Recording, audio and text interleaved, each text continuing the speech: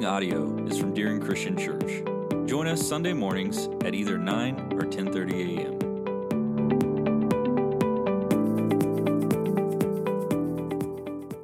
I watched a movie this week, and I don't know if it's a new movie, because these days, what really is a new movie? I don't think they even have theaters anymore. So when you see a movie, you don't know if it's like a theatrical release or what. All I know is that you can only get this movie for the past couple of months at Redbox. That's all I know.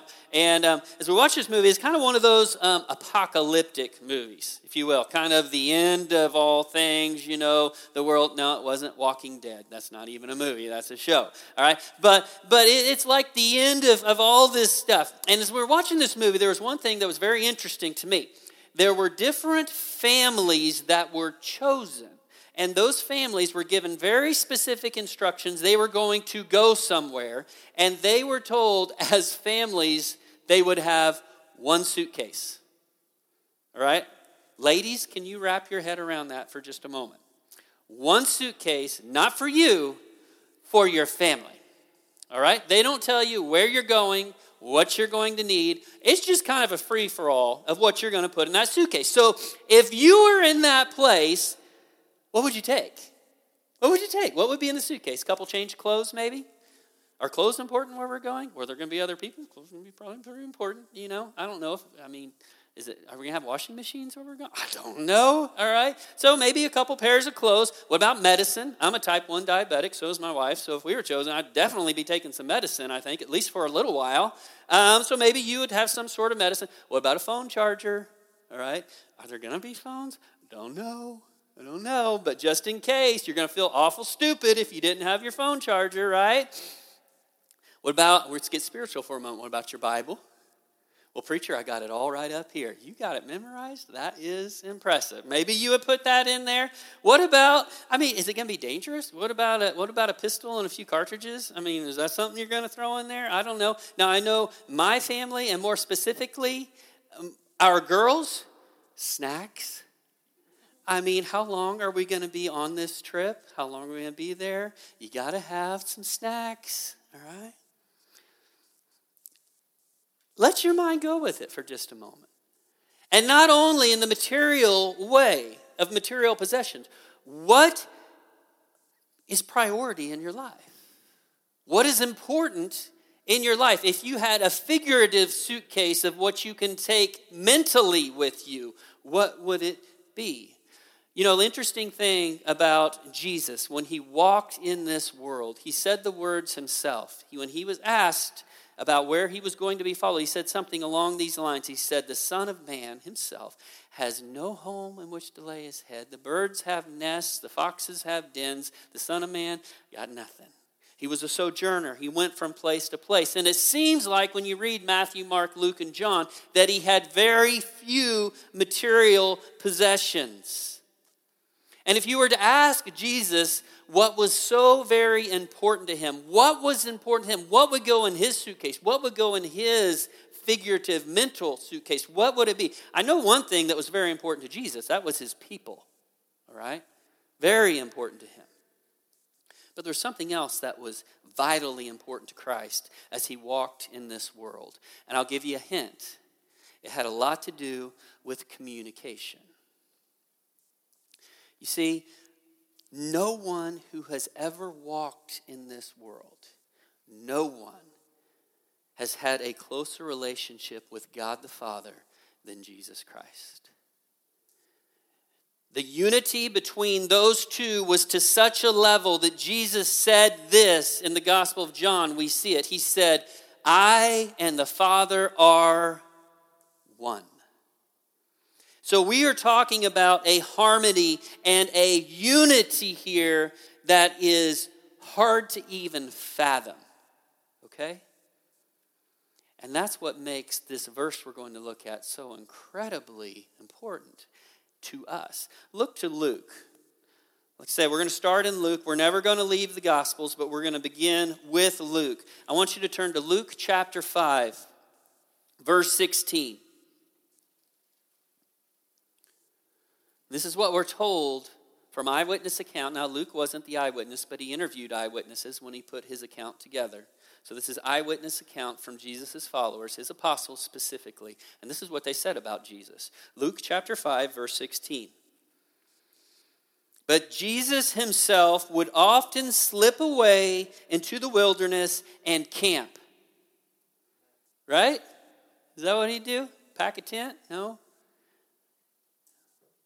But Jesus himself would often slip away into the wilderness and pray.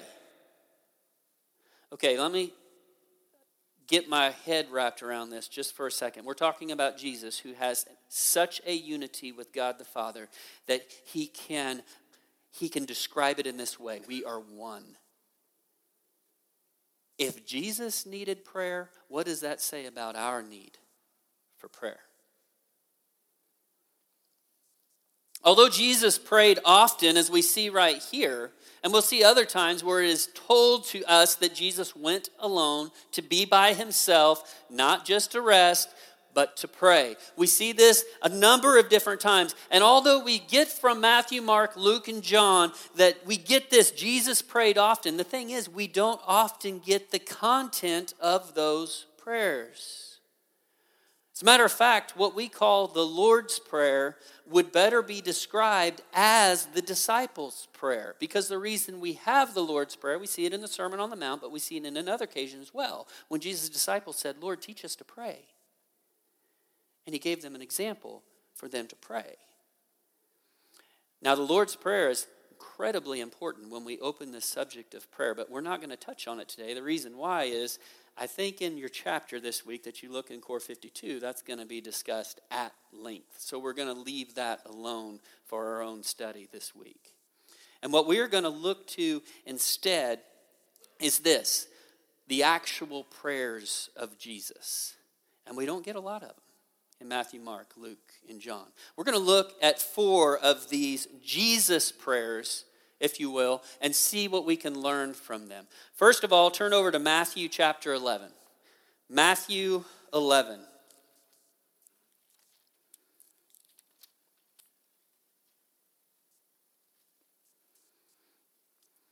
Once you get there, turn to verses 25 and 26.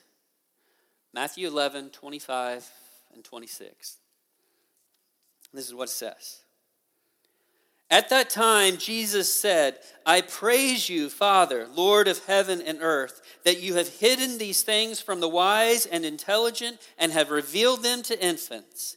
Yes, Father, for this way was well-pleasing in your sight. Now understand something. When Jesus says this prayer, he says one very similar to it in the Gospel of Luke. And he's not talking about physical infants here. He's talking about spiritual infants, mental infants, if you will. And what I mean by that, it's this, the humble. In Matthew, the one that we just read, Jesus has just wrapped up basically a rebuke of some of the cities that he performed his miracles in. And the result was the people didn't repent. He's like, you've seen amazing things and you didn't turn to follow me. What is the problem? What is the problem? And then he leaves that situation. You know what the problem is? Let's deal that for just a moment. I can tell you the number one reason for the problem of anybody coming to Jesus. Now, there's probably a top 5 of those. Somewhere in that top 5, you'd find guilt. People are like, I can't come to Jesus. I'm not good enough. You're right, you're not, but that doesn't mean you can't come to Jesus. And it'd probably be somewhere on that list, but you know what number 1 on the list is? Pride. The proud. Because they think they can handle it themselves. They don't need any help, and I'm not going to put anybody else in charge of my life. Just not going to do it. And what you have here is prideful cities who saw the miracles of Jesus but would not listen to his words and repent and turn their lives around. And then when you turn over to Luke and see Jesus say words very similar to this, it's a whole different occasion. Jesus had sent out his apostles in 2 by 2, and they went out and they preached the gospel. Now, when I say the gospel, just the good news. The death, burial, and resurrection of Jesus Christ hadn't happened yet. But they're preaching about the coming kingdom of God and that the Son of God was here. And they went from town to town and they preached and they came back to Jesus and they were so excited. They said, even this demon submitted to us in your name. Lord, they were so excited. And Jesus was excited with them. And Jesus made this statement, this prayer. He says, I thank you, Father, that you have revealed these things, not to the proud, but to the humble, to these infants. Now, as I said, his disciples were not infants, but they were humble. The humble are always welcome to God's kingdom. You know what else that this prayer of Jesus makes very, very clear? It makes this clear, that access to God has nothing to do with pedigree. Nothing. The lowly in the world's view, those who are on the lower end of the totem pole or the ladder, they never get bumped to the back of the prayer line. Ever.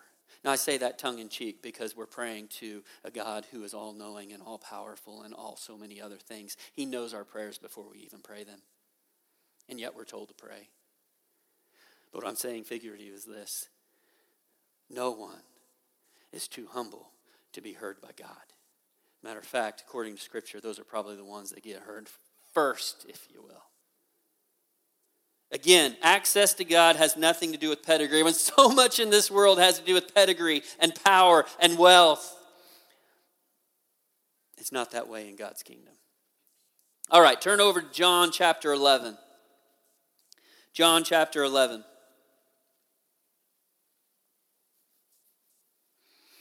I'm going to turn there myself because I'm going to get lost here for a moment if I don't turn there and have it waiting for me.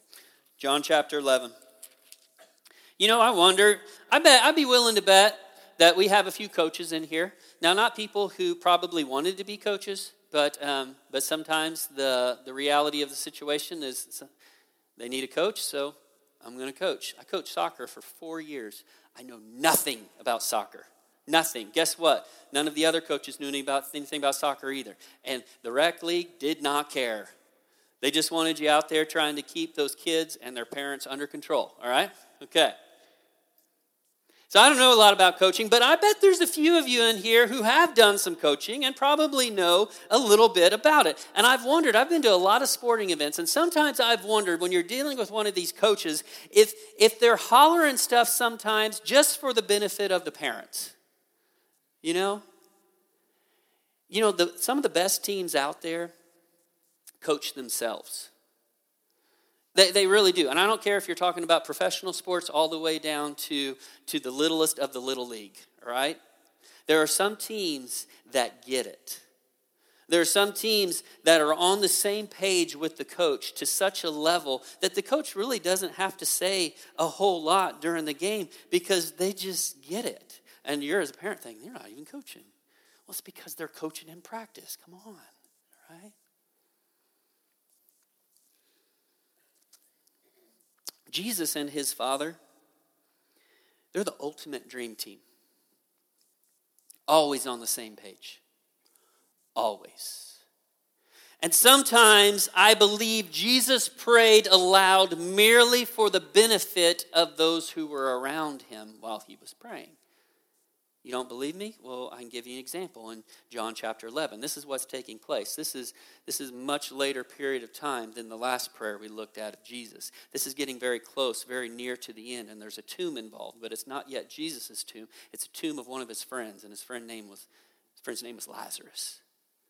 And there were those and specifically Lazarus' sisters as well as the friends, they're like, man, why did Jesus get here so late? If he'd just been here a few days ago, could he have not saved this man just like he'd saved others? And this man's a friend of his, a close friend of his. And Jesus goes to the tomb, and he tells them to move the stone from the tomb. And Martha's like, whoa, wait a minute, Jesus. It's going to stink. He's been in there 4 days. All right, little Martha, she's very pragmatic, all right? So Jesus just kind of looks at her and says, do you believe? Okay, let's continue on. And then see what Jesus, he doesn't speak first. He prays first. Again, John chapter 11, beginning verse 41. And he prayed for a reason. Verse 41, so they removed the stone. Then Jesus raised his eyes and said, Father, I thank you that you have heard me. I knew that you always hear me, but because of the people standing around, I said it, so that they may believe that you sent me. Why did Jesus pray? Aloud. for the sake of those who are around him. And this is what we understand from this prayer of Jesus. The Father, God the Father, always hears. He always hears. Now I know what you're thinking. Well, preacher, wait a minute. That's Jesus we're talking about, the Son of God. Of course he always hears when Jesus prays. I hope you've come to an understanding at this point, because we talk about it really, really often, and the Bible teaches it very specifically. It's this: if you have been washed clean by the blood of Jesus Christ,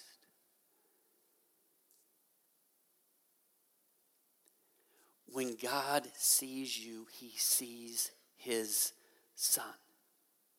He sees someone who is holy, who is righteous, because you have been made new by the blood of Jesus. And understand something: when God, he always hears our prayers. Always. If you think about it for just a moment when it comes to prayer, think about how the Godhead works. When I talk about the Godhead, I'm very specifically talking about the Trinity. I'm talking about God the Father, Jesus Christ his Son, and the Holy Spirit. And all three play a very critically important, they all play important roles when it comes to prayer. When we pray to God, the Son, he is the great mediator. All the book of Hebrews, much of it is about that. And Jesus stands in the middle between God's people and God the Father.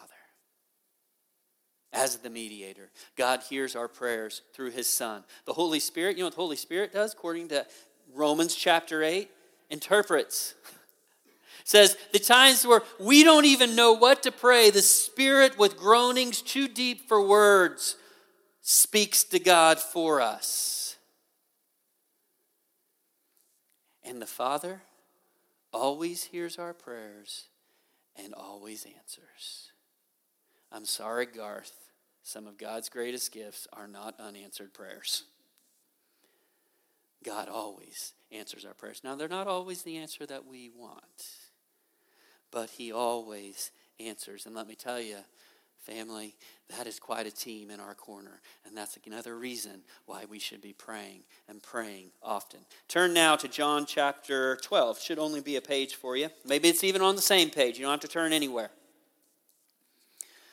As we look to John chapter 12, we're going to look at verses 27 and 28. You need to know, to make this really sink home to us, you need to know what's going on here. This is Monday of the Passion Week. And what I mean by the Passion Week, that's kind of what we've entitled it. It's the last week of Jesus' life before the cross.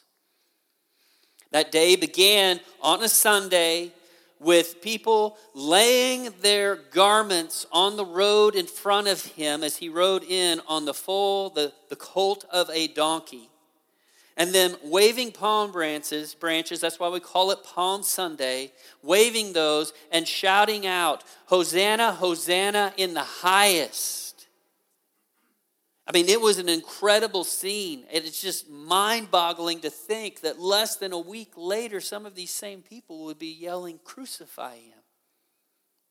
So that's how the week began. Now, this is the next day. This is Monday. And Jesus is beginning to more powerfully feel the dreadful intensity of what is coming at the end of that week. He knows what's coming. Now, others should have known, but they didn't. But Jesus knew what was coming. With all of that in mind, look at verses 27 and 28. And we see another prayer of Jesus. Now my soul has become troubled. And what shall I say? Father, save me from this hour? But for this purpose I came to this hour. Father, glorify your name. And then a voice came out of heaven. I have both glorified it and will glorify it again. Let me tell you something about this situation right here, okay? Have you ever felt a responsibility of such weight that even though you knew you could not shirk that responsibility, I mean, it is weighing on you, but there's no getting out of it. This is something you are going to do. And sometimes it's not looking to shirk that responsibility. You just need reaffirmation from those who love you to give you the strength to endure. Moms, I want to speak to you just for a moment. Moms. Now, dads, you're coming here in a second, all right? Moms. Do you remember I'm not talking, some of you have been there a number of times, but I'm talking about the first time you went to the OB ward. You remember that? And you remember the anticipation, and I'm sure there was not one of you in this room, moms, who was nervous in any way whatsoever, right? Dads, do you remember it? You see, back in the good old days, dads stayed in the waiting room. And there might be a few of you dads in here who remember those good old days.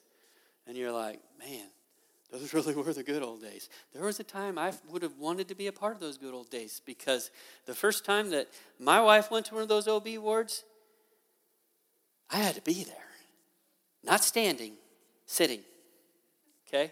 You've heard me talk about this before. I was sitting. I was like, the last thing they need is 2 patients in here, all right? So I was sitting there near the head of the table, this end. Not getting anywhere down near that other end. Going to stay right here. I've got my eyes right here on you. Now, here's the deal. There was somebody else in that room besides my wife and me. There was my mother-in-law. Okay? My mother-in-law, who had experienced everything that my wife was about to experience a number of times. All right? If there's anybody in that room, in her support team, who could empathize with her, it was my mother-in-law, not me. So I'm like, what do you need me for? I would be very happy to go sit by my father-in-law and my dad in the waiting room. But guess what? My wife did not want me to do that. She wanted me to stay right there. Let's look at these verses again. Jesus says, now my soul has become troubled, and what shall I say? Father, save me from this hour. But for this purpose I came to this hour. Father, glorify your name. And a voice came out of heaven. I have both glorified it, and I will glorify it again. You see, God the Father, with all of his knowledge and all of his understanding, for the first time ever could show no empathy whatsoever to his son. That was one thing that God was not capable. Yeah, there are some things God is not capable of doing, and this was one of them, because the Father had never will experience the weight of sin and the consequences of that burden. But guess what? Jesus prayed to him anyway.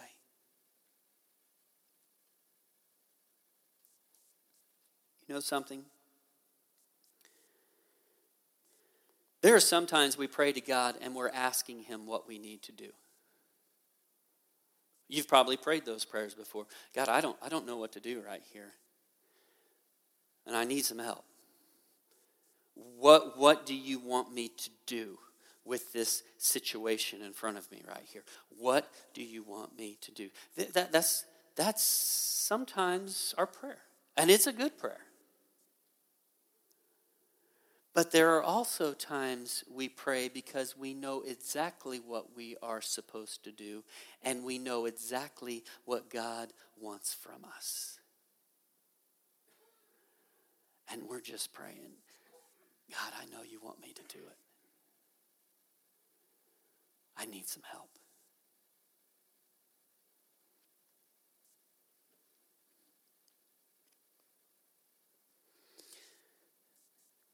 What God wants is for us to bring glory to his name. I know that sounds kind of strange. I spent some time this past week, and that's kind of that apologetics thing we're going to be looking at this coming Wednesday night. We need to always have a growing understanding of why we believe what we believe, and why we can be confident in what we believe. God has not called us to anything without evidence, and there's a lot of evidence to back up our faith in Jesus Christ. Trust me on that one, but don't just trust me. Dig into it yourself. And I found myself this week in the midst of one of those figurative rooms where you are having conversations with people you've never even met before. Now, you've gotten to know them, and you might know their screen name on a forum, but you don't know them. And let me tell you, many of those places, if you take a stand for Jesus, buckle your seatbelt because you're going to get attacked. Okay? And this is one of the things that was thrown out to me a number of times by one specific person this past week. It was this: man, your God must have a real inferiority complex. He says, does he just want to be praised all the time? Is he not enough without that praise? I'm thinking, oh my goodness, if you just knew what you're saying.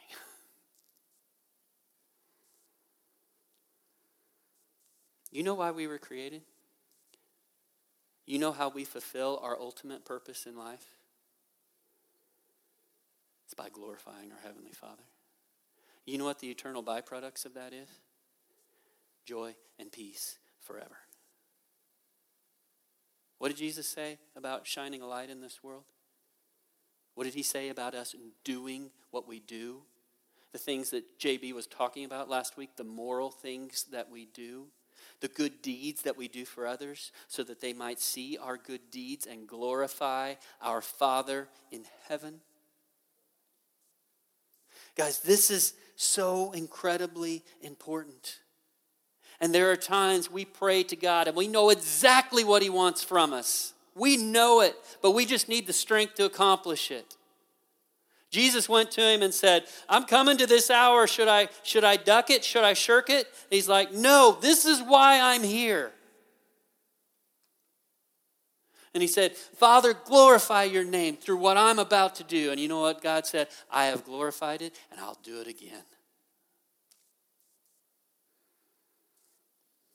I want you to turn to John chapter 17. Just a few pages over, we're going to look at another prayer of Jesus. Now, this one's a little different. If there was one that would be labeled the Lord's Prayer, this probably should be it. This is Jesus' longest recorded prayer. John chapter 17, whole chapter. Now, Jesus prayed this prayer after an incredible conversation and really kind of a sermon that he had for his closest followers. By this time, there are only 11 of the apostles. Judas is gone. And some people even say that Jesus did not say this prayer in that upper room in Jerusalem. They were even already on their way to the Garden of Gethsemane, and Jesus was praying as they went. Because Jesus doesn't seem like he prayed with his eyes shut. It seemed like he had his eyes open, and he was even looking towards the heavens above when he would pray often. But regardless, he prayed this prayer after these incredible things that we saw from Jesus. I am the way, the truth, and the life. No one comes to the Father but through me. John 14. And he tells them again and again, he says, do not be afraid. I am here for you always. And talking about the helper that is to come, but that helper can't come until I die, until I accomplish this task for which I've come. I mean, John chapter 14, 15, and 16, some amazing things there. And he wraps that up by praying to God. Again, it's Jesus' longest prayer. And this is what this prayer looks like. You can kind of look through it yourself. He prays about them receiving strength from God's word. You see, Jesus, his task is nearing its completion.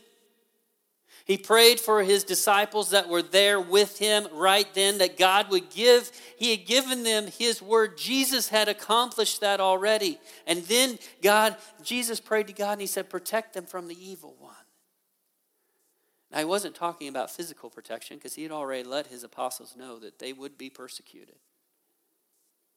What he was talking here was about protection from the evil one, soul protection. God, guard these people of mine.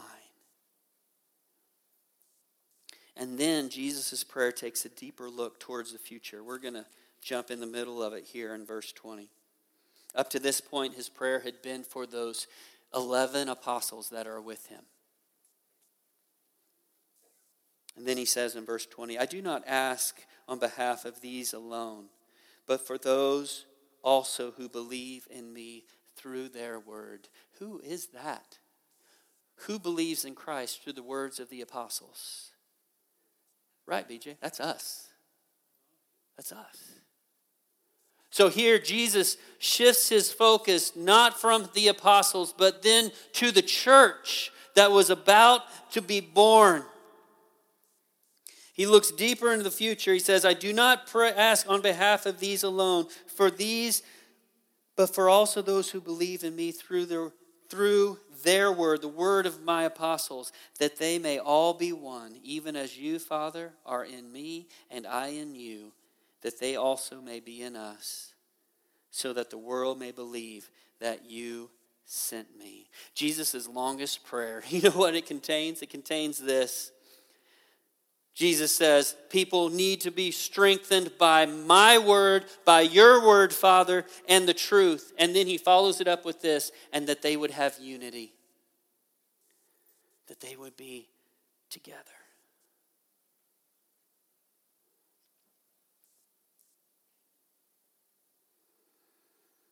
When I started preaching here at Deering, a long time ago now, I was told that the town of Coffeyville had 83 churches. 83 churches. In a town of, now it was a little bigger then, that was before the flood and all that stuff that's happened in the past couple of decades. 10,000 people, but 83 churches. Are you kidding me? Why? I'll tell you why. Because we as man have taken traditions and opinions and doctrines and lifted them above Christ. And it's unfortunate. And the divisions that exist within the church are mocked by the world. They are like, you guys, good grief. You fighting amongst each other all the time. And I truly believe that those same divisions are a major disappointment to God the Father. And the question we have to ask ourselves on a personal level is this. When we pray to God, how often are we praying for unity amongst the church?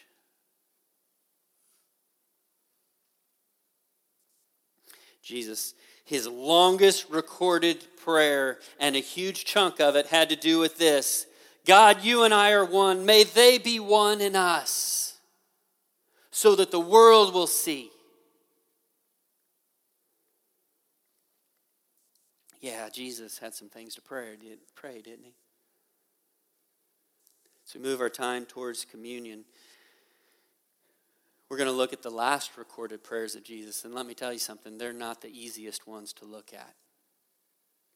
And they really don't need a lot of words in describing them, because they do a pretty good job themselves. Turn first of all to Mark chapter 14.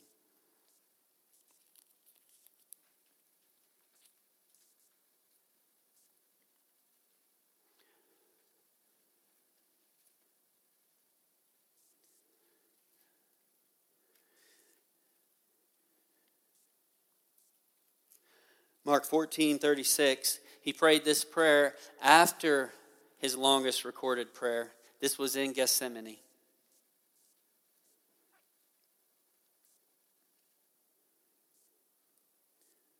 And he was saying, Abba, Father. Understand, when he's making that statement, he's saying the best translation for us in our language is Daddy.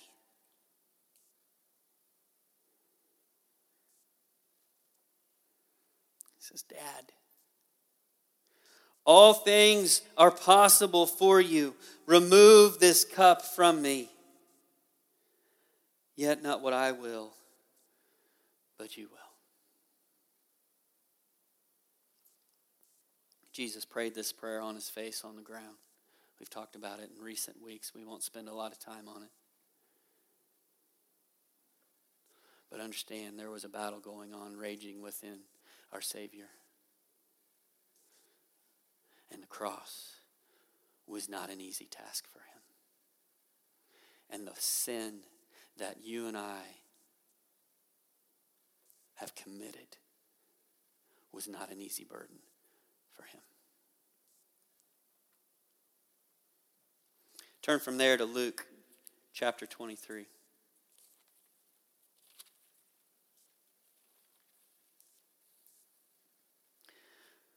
That was late into the night when he prayed in the Garden of Gethsemane. Now we're to the next day. And I will tell you this now. Keep a finger in Luke 23. We'll come back to it here in just a second. First of all, Luke 23, verses 35 through 37. The people stood by looking on, and even the rulers were sneering at him, saying, "He saved others. Let him save himself if this is the Christ, the chosen one, the Christ of God, his chosen one." The guards also mocked him, coming up to him, offering sour wine, saying, "If you are the king of the Jews, save yourself." So that's what Jesus was experiencing on the cross, but this is what he prayed before that. Verse 34, but Jesus was saying, "Father, forgive them, for they do not know what they are doing." And they cast lots, dividing up his garments among them. Like I said, stick a finger in Luke 23. I think that stands on its own. We'll come back to it, but now turn to Matthew 27.